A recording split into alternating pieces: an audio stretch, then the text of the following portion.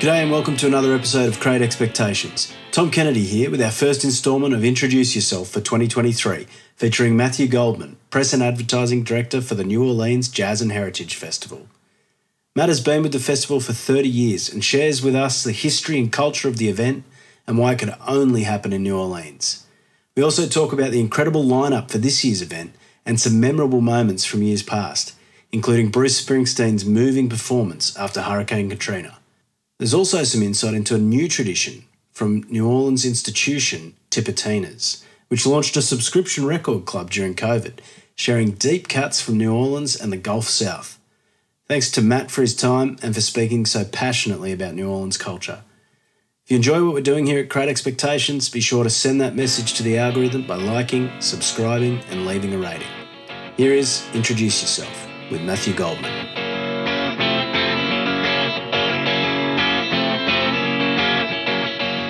Brilliant. Well, Matt, thank you so much for making the time over there in New Orleans. It's very timely that we're having a chat with your festival lineup having just been announced. And once again, it seems like you've got every incredible artist that is available in April to come down to this event. Well, it's great to catch up with you again, Tom. So, yes, and giving me the opportunity to, talk about what I love to talk about, which is New Orleans and Jazz Fest, certainly. But yeah, Jazz Fest schedule came out on the 13th of January. And, everybody calls it here Jazz Fest. The official name is New Orleans Jazz and Heritage Festival. Mm-hmm. They call it Jazz Fest, but it is not a jazz festival specifically. It's New Orleans, the birthplace of jazz. It's a good marketing name. But just so everybody's aware, it's Dead and Company, it's Ed Sheeran, it's Lizzo, Mumford and Sons, Lumineers, Santana, Robert Plant, Alison Krauss, Steve Miller Band. We have 14 stages. We have over 600 bands. So you have a visual at our local horse track. So it's a mile horse track, turf, dirt. We have a grandstand, a parking area. We have 14 stages out there of every kind of music. So not just jazz, but we certainly have traditional jazz tent, a contemporary jazz tent. But we have a blues, a gospel tent. We have a Cajun Zydeco, we have an international stage, and then we have a few other, the main stages per se, which would have your Dead and Companies, your Ed Sheerans. And it's kind of unique because it's a music festival that goes from 11 a.m. to 7 p.m. So it's odd that, I've been there, my daughter has been there, and my mother has been there. We all go because, when it ends at 7, yeah. Everybody can do that. It doesn't end at 2 in the morning, So my mother goes to get, she can't wait. That Lenny Kravitz was awesome. You get those kind of things where people that wouldn't think about, you wouldn't go to the Lenny Kravitz concert, Mom, but, to see him at Jazz Fest, that kind of thing, it gives everybody an opportunity. So yeah, the festival is a 2-weekend, 500,000 people from all around the world. And it is all New Orleans. We have over 600 bands and 500 or so are from New Orleans in the region. So that's something that's, keeps that Jazz Fest unique and specific to New Orleans is the fact that so many of the bands are right there in your neighborhood. Yes. And New Orleans has, because of its history, New Orleans has so much musical talent here, but we're not on the radio that much. We're not known, or, it's hard to say who the biggest, you could say Fats Domino, certainly, but the biggest bands, from the 50s and 60s, you could name a few, or even the 70s, but we're not on the radio. We're not commercially successful in that sense, but the amount of talent and music we have, even if you say jazz, well, jazz is only so much commercially, blues, gospel, Cajun, Zydeco, all that stuff, but we have the best talent of that. But it's not so commercial and you're not going to go see it. But when you come to New Orleans and you do experience it and it's there in its beautiful environment, that's when you're like, oh my goodness. So for us to go out and present 600 bands from Louisiana, that is, it's not that hard. And it's amazing because you don't know who they are. Not you, just the first time you come to New Orleans, if there's 600 bands from New Orleans and Louisiana, you're going to know about 10 of them. And then when you come down here, you'll start to learn. And they're superstars within their own right. It's just they're not, name and popular. And so for the non-locals or the first-time Jazz Fest goer, who are those the sort of staples of that community that are playing that event every year and also playing the local bar and playing the circuits in New Orleans? Well, this is going to be our 53rd year at this point. So we have a lot of those people that have grown up through the years, the festival as a career. The musicians, the Meters were one of the bands that from the 70s started. Alan Toussaint, they were the studio band for Alan Toussaint and C. Saint Studios recordings. And Alan played for years and years, and he passed away not that long ago. But when you think of New Orleans like that, from the Neville Brothers, Dr. John, the Meters, unfortunately, a lot of those people are passing on. The Meters now, Art Neville has passed away, the keyboard player, but the drummer Zigaboo Modaliste is playing this year. The guitar player Leo Nocentelli has his own band this year. George Porter Jr., the bass player. So they've played for years. So you keep that thread going. The more current things like would be a trombone shorty. And he's the kind of guy that grew up at the festival. I think there's pictures of him when he's 5 and 6 years old playing with Bo Diddley. And now he has become a touring, superstar, and he closes the festival every year on one of the big stages. So, we have a lot of the Radiators and Anders Osborne and the Dirty Dozen brass band, just New Orleans favorites. And a lot of people, again, this is the only time they may see these bands. Not that they don't play. Some of them do, some of them don't. But not everybody goes out and sees music every day and has the opportunity to see these kind of bands. So even if they're from New Orleans, whether they're accessible to everybody to go out and whether they play enough. So Jazz Fest kind of pulls everybody together. But we have a wealth of that across every genre of music. So even gospel, you're not going to go to a gospel church necessarily if that's not your church, but all of a sudden you go to the gospel tent, you're seeing these groups. And we have such a history of these patrons coming year after year. They get familiar with the bands and the groups and things. So that's, some of the don't miss, or, all of a sudden you're going to be like, oh, I don't miss so-and-so in the gospel tent. Yeah. And you're like, holy cow, you would never say that or, think about that. So you mentioned at the top, it's not entirely a jazz fest. The name is slightly misleading. It's a jazz and pop fest. But it's from the birthplace of jazz and started more than 50 years ago. You want to just maybe share a bit of that history and how this event came to life and why, as you say, it could only happen in New Orleans?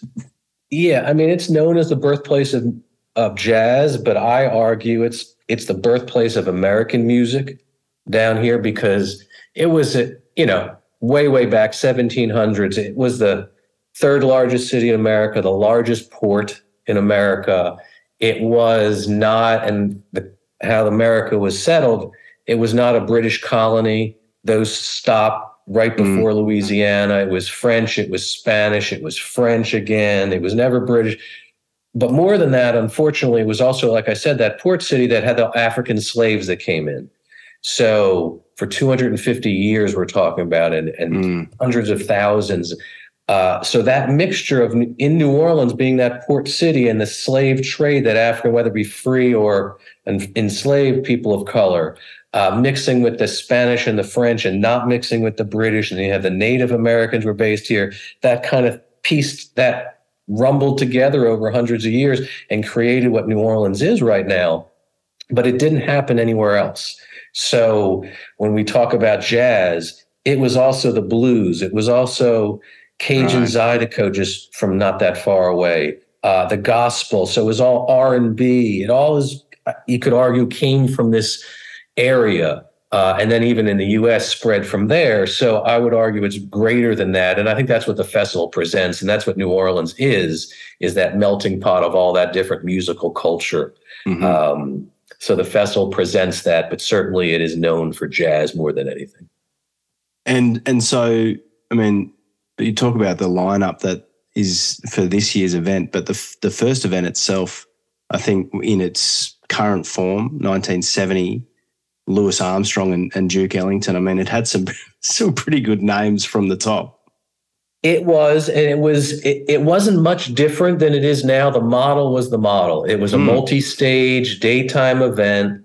We had food, crafts, blues, street parades, gospel, jazz, and there were night shows also. We were talking about a Duke Ellington and a Mahalia artist. But it was really what it was during the daytime, which is great to think that thread continued. But it was jazz heavy at that time. But certainly your gospel and your brass bands and street parades. But that's where the Mardi Gras Indians came together for the first time in a parade, which is again another thing that we've spoken previously about, which is only in New Orleans. And that's where this culture is only in New Orleans. And when you fly to New Orleans, you land in Kenner, Louisiana. And I always tell people that's not New Orleans. There's no Mardi Gras Indians. There's no brass bands. There may have some food. There may be some other things of this culture, but there's no that jazz. There's no jazz in Kenner, Louisiana. It's just different. So New Orleans is very deep in culture. It's hundreds and hundreds of years of culture, but it's not very wide. I think it's about 5 miles wide of culture. So you just think of all that, this tightness of it. The French Quarter is where everything got settled originally, which is probably a 15 by 8 block radius. And then everything came off of that. There were swamplands keeping people away and keeping people in. So it is just an amazing place that only in New Orleans. So at the festival, we present that food. That food is only in New Orleans as well. We don't have hamburgers. We don't have pizza. We don't have hot dog, all those funnel cake that you would think, all these whatever. It's shrimp 16 ways. It's crabs. It's all the foods that we have here. It's gumbos, the red beans and rices. So it's just that unique, again, only in New Orleans. But all we're doing is presenting that New Orleans culture that we have every day.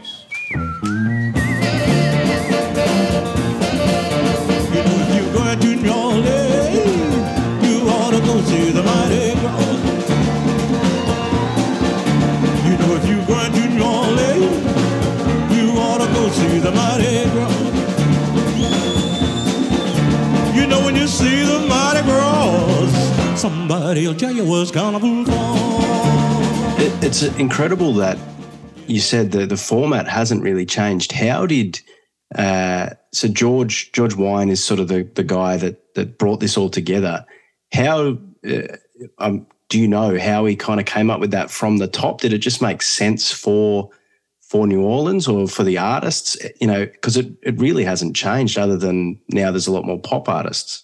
George was a visionary. He started in America. He started American music festivals. In 1954, he produced the Newport Jazz Festival, which was the first American festival. And in 1959 was the Newport Folk Festival.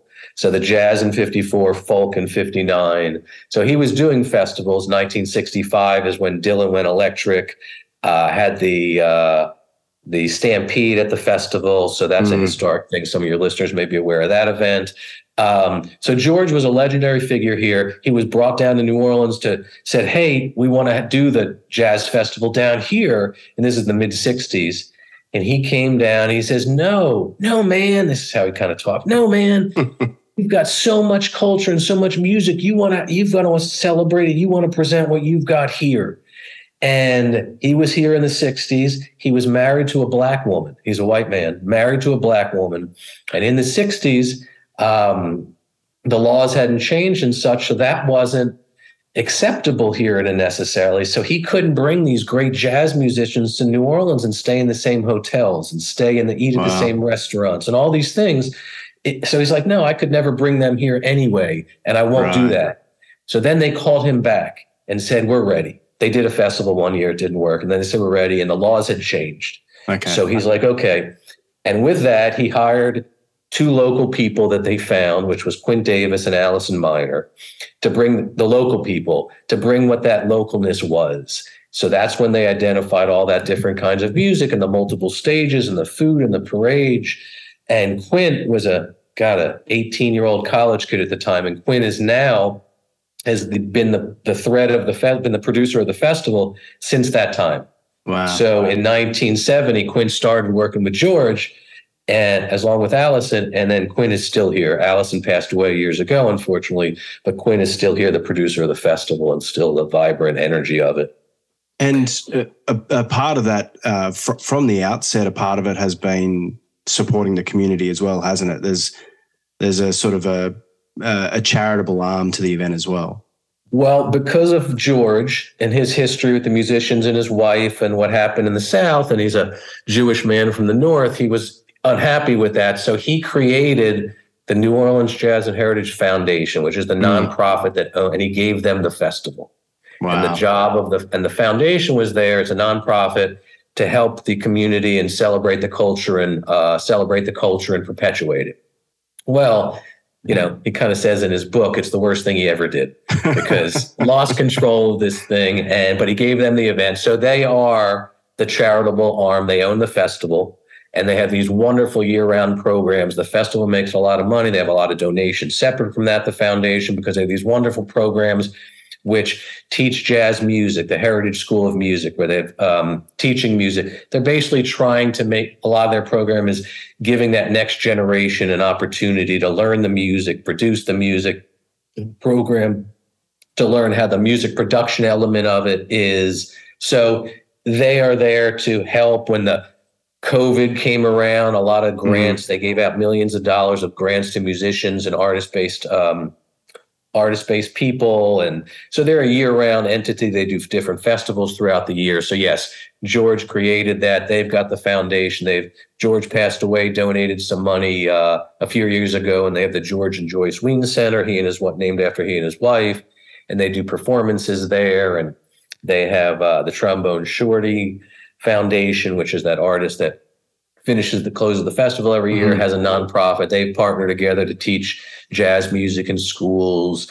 So it really is trying to perpetuate and make sure the culture continues. Yeah, it's incredible.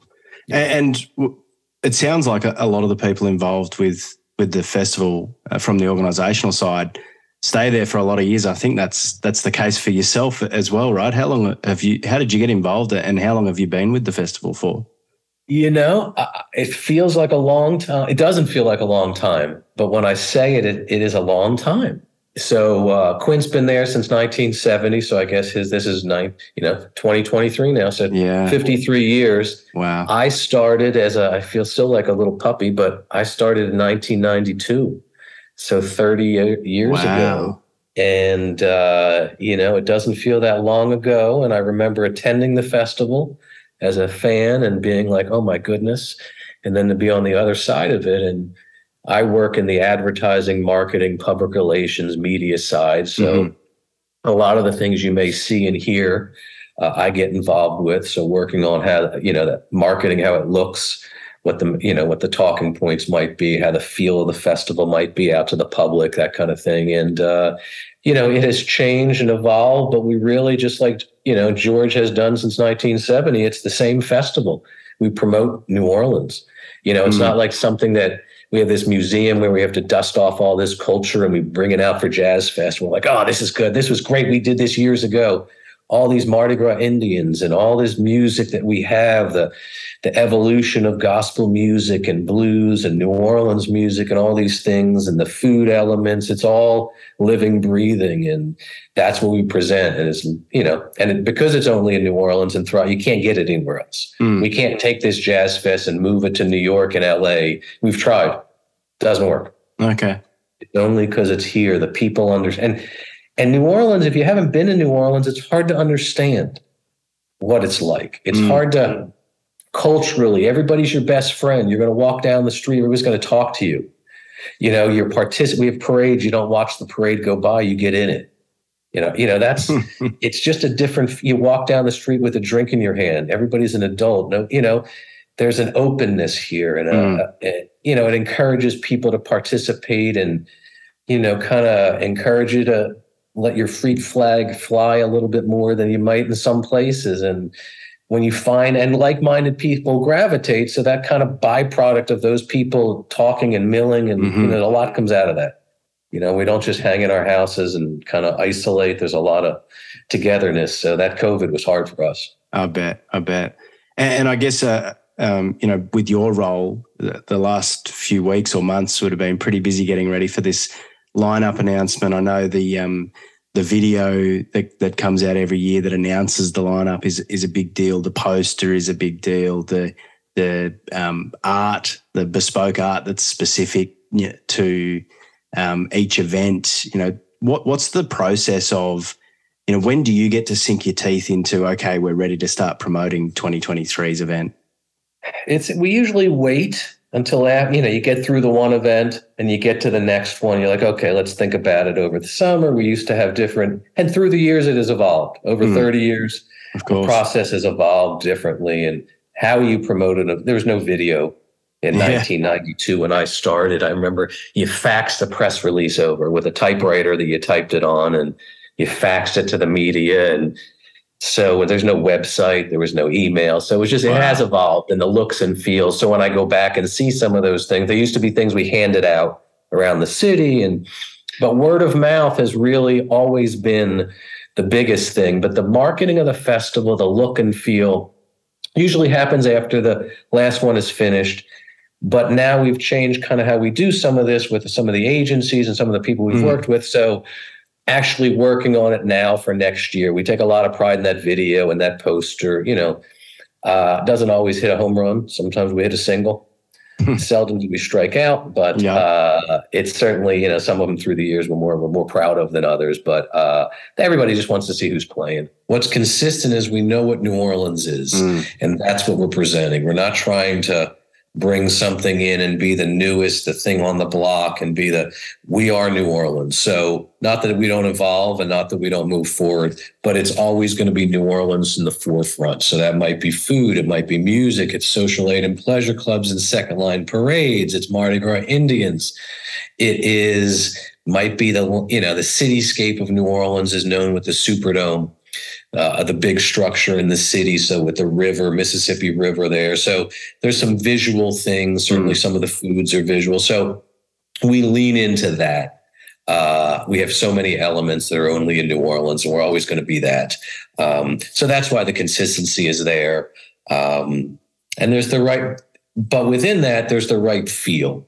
Right. Everything in New Orleans, we all do that consistent of, you may want to riff off of New Orleans culture, but I feel like that the history we have all together is the way to do it, the right feel of the way to do it. How has the festival's promotion evolved over that time? The one thing that has not changed, which is the thing that probably still to this day is the most valuable, is word of mouth. Because we have 500,000 people come. And if you've never been to New Orleans, it's hard to understand New Orleans until you get here and you start to see things and you get comfortable. But when you have been here, like Jazz Fest, most of the people, when they come, half of our audience is out of town. Okay. 5% is international. So those people, when they get on the airplane from New York to come here, or LA or San, wherever it happens to be, that plane is different because they all know they're coming to New Orleans. It's festive. It's a whole different vibe and feeling, because again, it's only in New Orleans that this happens. So the word of mouth and that love of the city and that festival, I am still amazed by, but it's what through the 70s really got it to blow up, which is we have a big university here, Tulane University. A lot of people from outside the city, outside the state go there. So those people took it back to the Northeast, took it back to the big cities and then New Orleans itself spread. It's, New Orleans being the thing that if you come to New Orleans, you love it. If you're that kind of person, if you can get out of the French Quarter, you get, and you see New Orleans, you're like, oh yeah, I'm coming back. And that's what Jazz Fest was, that vehicle for a lot of people over the last 50 years. And you have to understand, it's not for everybody. Not everybody wants to be drinking in the streets and parading. Not everybody wants to be seeing music, and not everybody, there's potholes of this city, and there's, every city has its pluses and minuses, but it's different. We say only in New Orleans again. If you value what is here and you can feel it and taste it and enjoy it and make it work financially, it attracts those people, and it also attracts their friends. So these people that may not live here, they may have gone to college here, their friend went to college here, or they came down to visit years ago. They go back to wherever they live. They come back at some point. I work on the marketing study, and every year since I've been doing the study, that when you come to Jazz Fest your first year, you come for the next 5 years. Wow. And I don't do anything. Even my best vacations, I mean, if Australia was closer, Tom, I'd be there more often. But that was one of my better vacations. And I can't, even in the States, I don't do anything 2, 3, 4 years old. My best things in life. But to come to Jazz Fest, to come to New Orleans, and some of it, it's only in New Orleans, this is great, but also that 11 to 7, because you're not just going to a music festival, you're going to a city then. So what happens is at 7 o'clock, 7:15, we're done. You go back to your hotel, your Airbnb, you hang out with friends, wherever you're doing it. We have, probably 150 different music clubs within 5 miles. Wow. That have music from the moment the fairground stops, the festival stops, till sunlight the next day. So we've got that. We've got, restaurants. So some of the, 1,000 restaurants of the finest, most unique foods and greatest dining experiences. If it's not just a crawfish boil and it's fine dining, anything in between. Mm-hmm. So people do it their own way. So when you end at 7, you have, our audience is slightly older than most festivals would be. We've got a 40 and over audience. Okay. That audience has money. They travel here and they go to the festival, they go to the restaurants, and they go see music, or they don't. They go home or they go hang out and go to Frenchman Street or go to bars. There's various things, but it's almost like there's multiple days within a day. Yeah. Which I think is more mature adult fun in a sense. And if the festival went from noon till 2 a.m., I think that just sections out some people that just don't want to do that as much. And, not that the same music wouldn't be there, but I don't think the city wouldn't be there. The draws would be totally different. So as much as the festival is great, the city and the time, and it all really works together. Mm. You mentioned there your trip to Oz a few years ago, which is when we met, and you were there partly to speak at this industry event about resilience and recovery. Obviously, your community went through that horrific Hurricane Katrina experience. Obviously spoke about the immediate effects of that event and the time that it took for that immediate recovery. But you also spoke about the resilience of the community and, in part, the role that the culture of the city had to play in everyone's collective recovery. I mean, it's probably not a stretch to say that the festival and the elements of the festival, the music, the food, the people, played a role in getting that community back on its feet. Yeah, I think there's, unfortunately in this world, there are natural disasters, there are man-made disasters.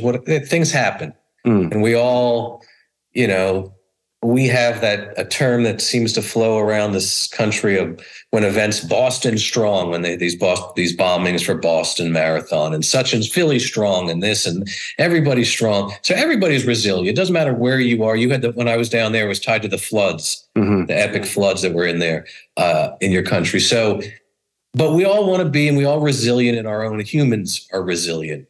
But what I was referencing there, to your point, is that kind of ties to that only in New Orleans event. Mardi Gras Indians and social aid and pleasure clubs and some of this it doesn't exist anywhere else. So if you're this Mardi Gras Indian and you spend your whole life beating and sewing these feathers and working with your tribe and the songs and all that, and that's what you do, and that's a hobby. That may not be that's most likely not your career. That's a hobby, and you spend that, but it's also it's like a community group that you're with and these best friends. And so that's where it comes from, of helping the neighborhood. And the Social Aid and Pleasure Club is a similar thing back in the day, of these African-American neighborhoods and groups that helped to, somebody passed away or whatever, needed help in the neighborhood. This was like the clubhouse, or helped it out, and it came out of that. And every year there's a second line parade. They come out in their neighborhood and they hire a brass band, and we parade through the streets, 1,000 people dancing in the streets with a brass band. And that's a second line parade. And that comes from the jazz funeral tradition. And again, only in New Orleans, even death in New Orleans is something we celebrate, which is kind of an amazing thing. In that jazz funeral, where you have this somber parade to the cemetery, you put the body in the ground, and then the brass band strikes up and we celebrate life and we dance.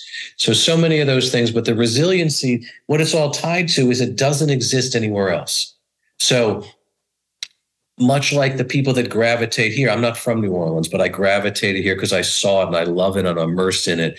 So many other people are here, but then you also have the people that are born in it, that they're generationally in it, that they don't know any different. And that they're going to be a Mardi Gras Indian. And you can't be a Mardi Gras Indian in Baltimore, Maryland, or Denver, Colorado by yourself. So, you can do some other things. And there's certainly people from New Orleans that left after Katrina. Yeah. But the cultural piece really was a thread that I always thought a lot of it people would be tied to, because you can't do what you do, whether it be professionally or socially for a hobby or experience anywhere else. So I thought that was always going to be a something that, because it's only in New Orleans, it would keep it thriving. Whereas some other places, I think, may not, as much as that love of the whatever town they live in, at some point, it may not exist where that can, you may have to move. Yeah. And people will slowly do that because there's not a tie enough to it other than the roots of your home and some history, which is different. So, yeah, but I think that cultural element helped us a lot. And do you think, it is, given it's almost 20 years ago, has that had a lasting impact on New Orleans, or has the community fully recovered from that experience? Because, we know ourselves in Queensland, natural disasters can have a really, trying and traumatic effect. I think what happened in New Orleans for Katrina was a horrible, horrible thing. And a lot of people lost their lives and their livelihood, and it forced a lot of my friends to leave. But there were a lot of good things, which is a lot of it is the amount of visibility on New Orleans and the culture of New There and the money that flowed in, because it was not like COVID that hit the whole country. It was only New Orleans. So people did, there were fundraisers for us all around the country, the federal government, all these things poured into New Orleans, plus all the coverage, the media coverage of New Orleans. And people learned what a Mardi Gras Indian was, maybe, or this special culture of what we had. So we had that Jazz Fest. It was August of 2005 that we had the Katrina. Right. And then the next April. So, we still had 8-9 months until, but 8-9 months after Katrina, you still had, there's no water here, but you still had people that were displaced. The musicians were displaced. I mean, it was a mess. Could we have it? But just having it, you touched on it earlier, just having that event, again, that all these people get behind and really love. And it was another thing of, we love to celebrate us. That's the one, we really love us. And to be able to get together and congregate and celebrate New Orleans and celebrate Jazz Fest. And during COVID, we didn't have a Jazz Fest. So the dates that were announced about a month before, we canceled Jazz Fest in March.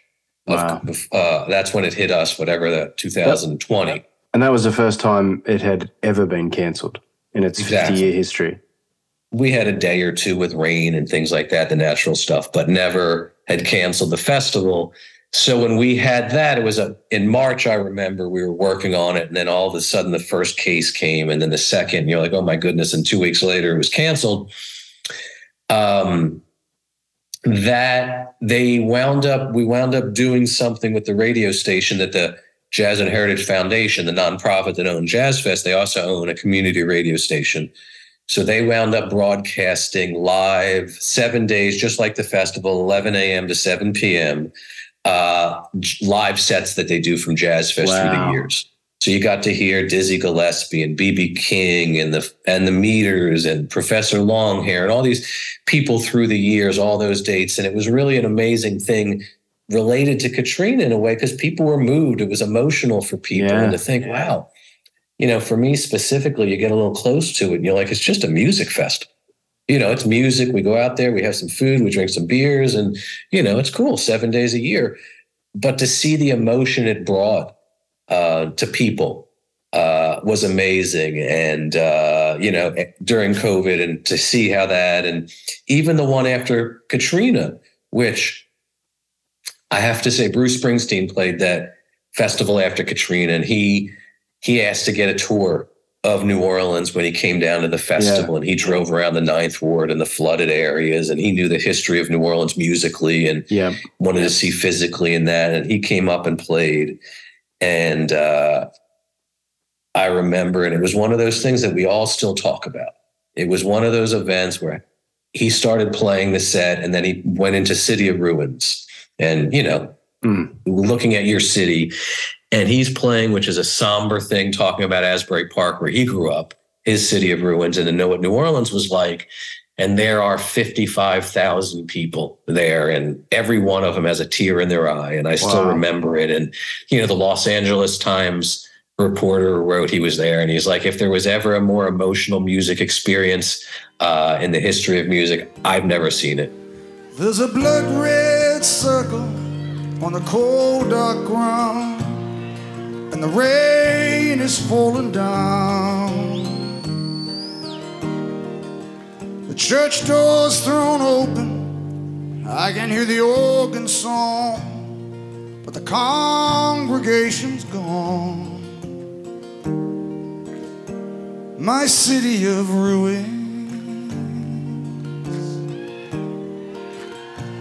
my city of ruins.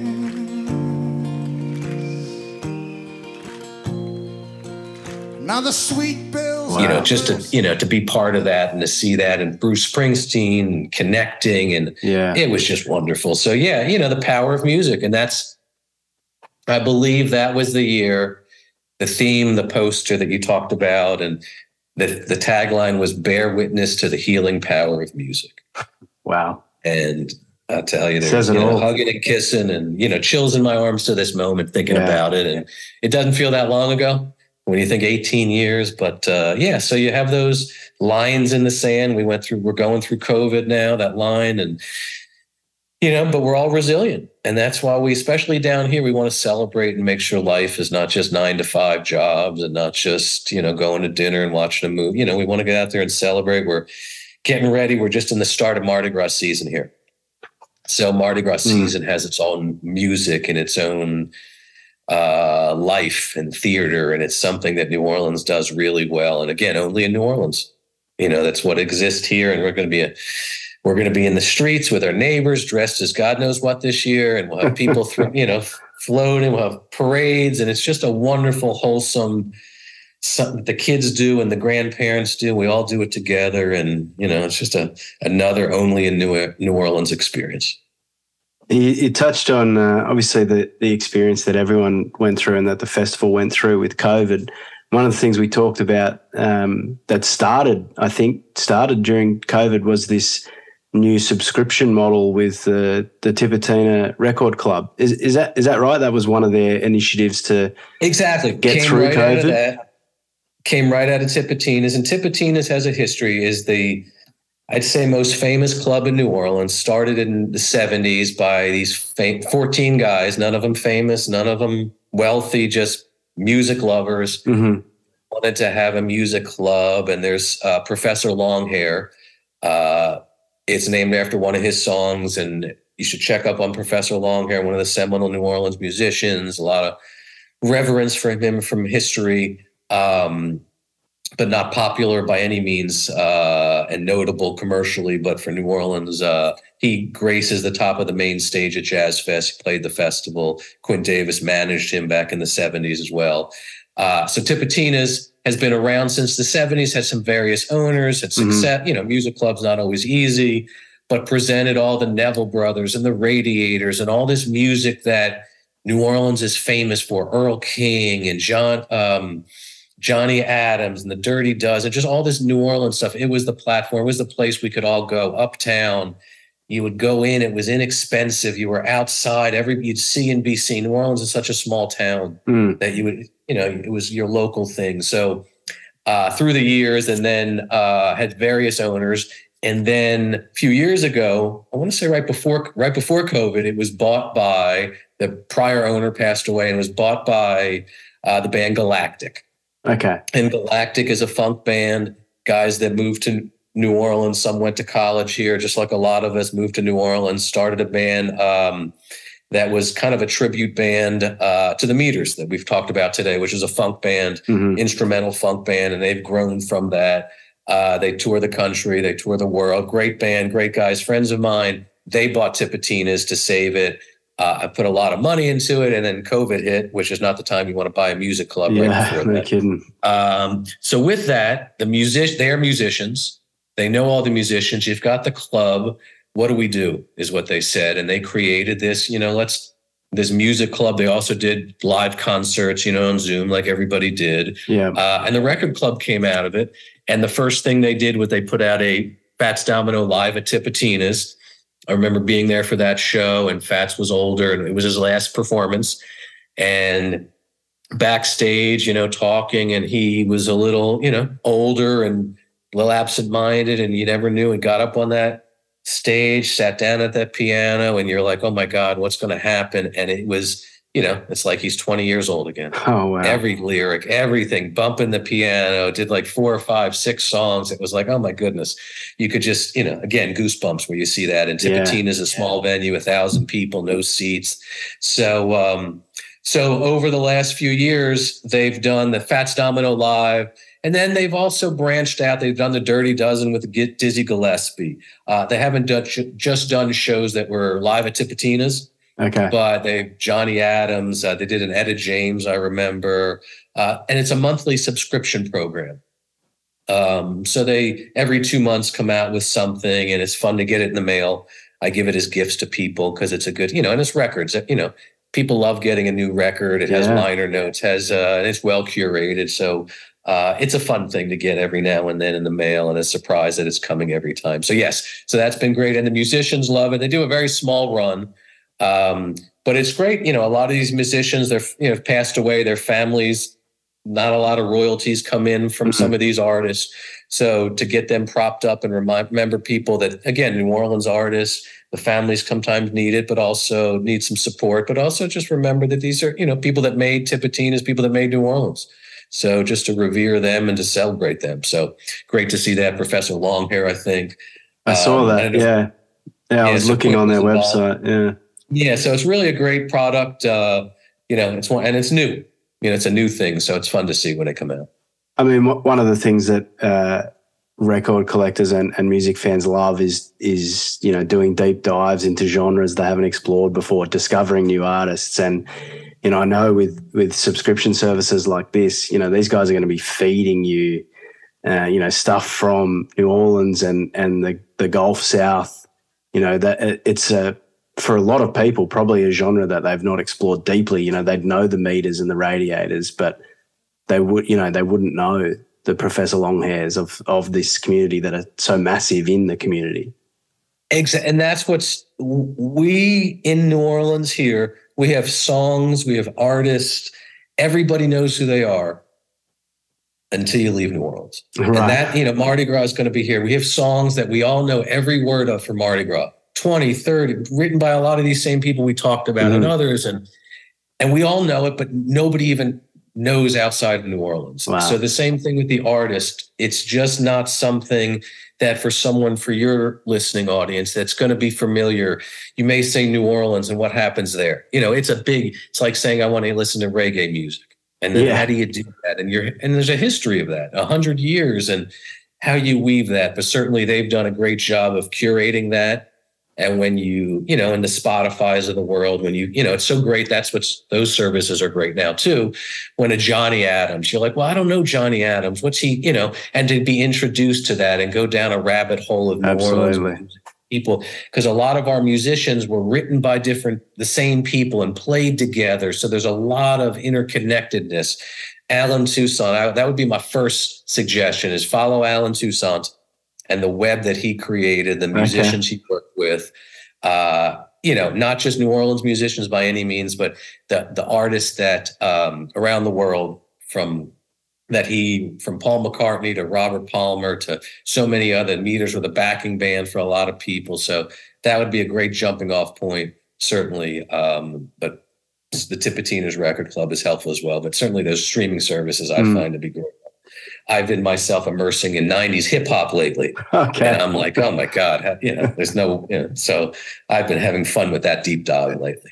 Well, music is a deep, deep well, and you just, you never run out of buckets to pull up from it. It's, it's certainly, as a record collector, a new genre is an excuse to go, get some dusty fingers digging around in the back of a record shop.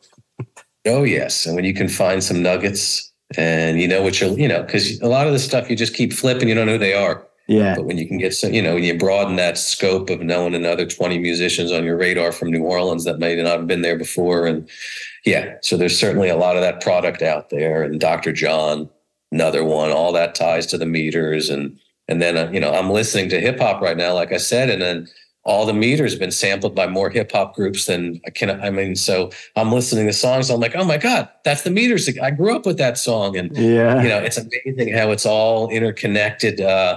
We're organizing right now, depending on when this airs, but International Clash Day, the band The Clash. Yeah. I was a big fan growing up, and I believe it's February 5th. Okay. I want to say it's Tuesday the 5th, I believe, this year. And I grew up in the New Jersey area, and I love The Clash, listened to Sandinista, and I didn't have my brother had the record. I recorded it. I had a cassette. So I listened to it nonstop, and I listened to songs. So when I came to New Orleans as an 18-year-old, there's a song here called Junko Partner, and about a guy that goes to jail and a Louisiana guy that goes to jail, and he's a junkie on the street, but it's a famous song. Well, it was on Sandinista, so I heard Joe Strummer and The Clash singing it. So when I came to New Orleans, I was like, wow, look at all these people. They know The Clash and Joe Strummer. And stupid me didn't realize it was a Dr. John song and a traditional. And Joe Strummer was playing it. So everything is intermingled. And however you get introduced to it, it's fun to get introduced to and go down a few rabbit holes of that. And so that was fun. So, International Clash Day, if nobody's researched that at all, that's something here in the States that's grown a little bit from a radio station. So before we wrap things up, I want to maybe this has put you on the spot a bit. I didn't flag this beforehand, but maybe like if you were talking to someone who's never been to Jazz Fest and they're going to go this year, what is the must-do itinerary that's outside of the festival? How do they get, obviously they're going to the festival, but you talked about that, it wraps up at 7. How are they getting that authentic New Orleans experience when they're not at the festival watching Dead & Co. or Wu-Tang Clan or Herbie Hancock or Buddy Guy? Well, luckily, as I kind of said earlier, we love us some us. So everybody's your best friend and they're going to tell you what to do. And even the people from out of town, because they've been coming for so many years, they're experts. So they're going to tell you. So everybody talk to people. If you came here, you can plan it out, you research it out. Most of the bands you're not going to be familiar with. Most of the music venues you're not going to be familiar with. Some are going to sell out. It almost doesn't matter. You have to be flexible, and your best times are just going with it. And you're going to wind up being, and you talk to people, you're going to wind up being invited to somebody's crawfish boil in their backyard with 50 people, and there's going to be a band playing there. And then somebody there is going to be like, oh, you got to go come with us tonight. We're going to see so-and-so. And that's what Jazz Fest is. And that's what New Orleans is. And everybody's going to open their arms. Everybody's a tour guide and a host. So it depends where you stay and what music you like to do and what food you like, all that case by case. But open your mouth, open your ears, open your eyes, and talk to people. And everybody wants to tell you their opinion and what they would do. And it's hard to have a bad time. It really is hard. Just get out, do things, talk to people. And, it's not an expensive city. It's a very accessible city. It's not one of those velvet ropes you can't get in at night type of things. It's just the opposite. So that's why New Orleans like that year round, but certainly Jazz Fest time, everybody's your best friend. So it really is a wonderful place to come visit. You go some places where there's no eye contact. You're going to walk down the street. Nobody's going to look at you and say hello. And not everybody likes that. Here, a lot of friends I know feel that strange when we talk and say hello and give you a hug. They're like, oh, they're touching. What are they doing? It's not for everybody, like we say, but for those that like that or gets into it a little bit, or even if they dabble from Jazz Fest for a few days and then go back home, I think it's something special these days with everything that's going on in this world. Yeah, spot on. Matt, thank you so much for taking the time to chat. It's been many years since we've spoken, but really appreciate your perspective on New Orleans culture and sharing, some of the behind the scenes of the Jazz Fest. I haven't been yet, but it is on my list. One of these years I will be there. Well, you know who to look up, certainly, but I appreciate talking about it. It is certainly not a chore. I'm blessed to be there, certainly. I enjoy it. I don't even think it's a job. It's more like a hobby. So, I appreciate having that platform. And if anybody, certainly, you can find it these days on the Google machine, but nojazzfest.com and then the history. But nobody can tell it better than just people that go there and really enjoy it more. They're the best mouthpiece for us. So thanks for the opportunity, Tom. Hopefully we'll get to have some FaceTime. I'd love to come back there. I need an excuse to come back. And if you make it this way, certainly look me up. Brilliant. Awesome. Take care, man. The Groovy Guys are Tom Kennedy, Dan Lozier, Chris Palumbo, and Matt Carvalho. With your host, Tom Kennedy. Music by Dan Lozier. Post-production by Matt, and album art by Chris.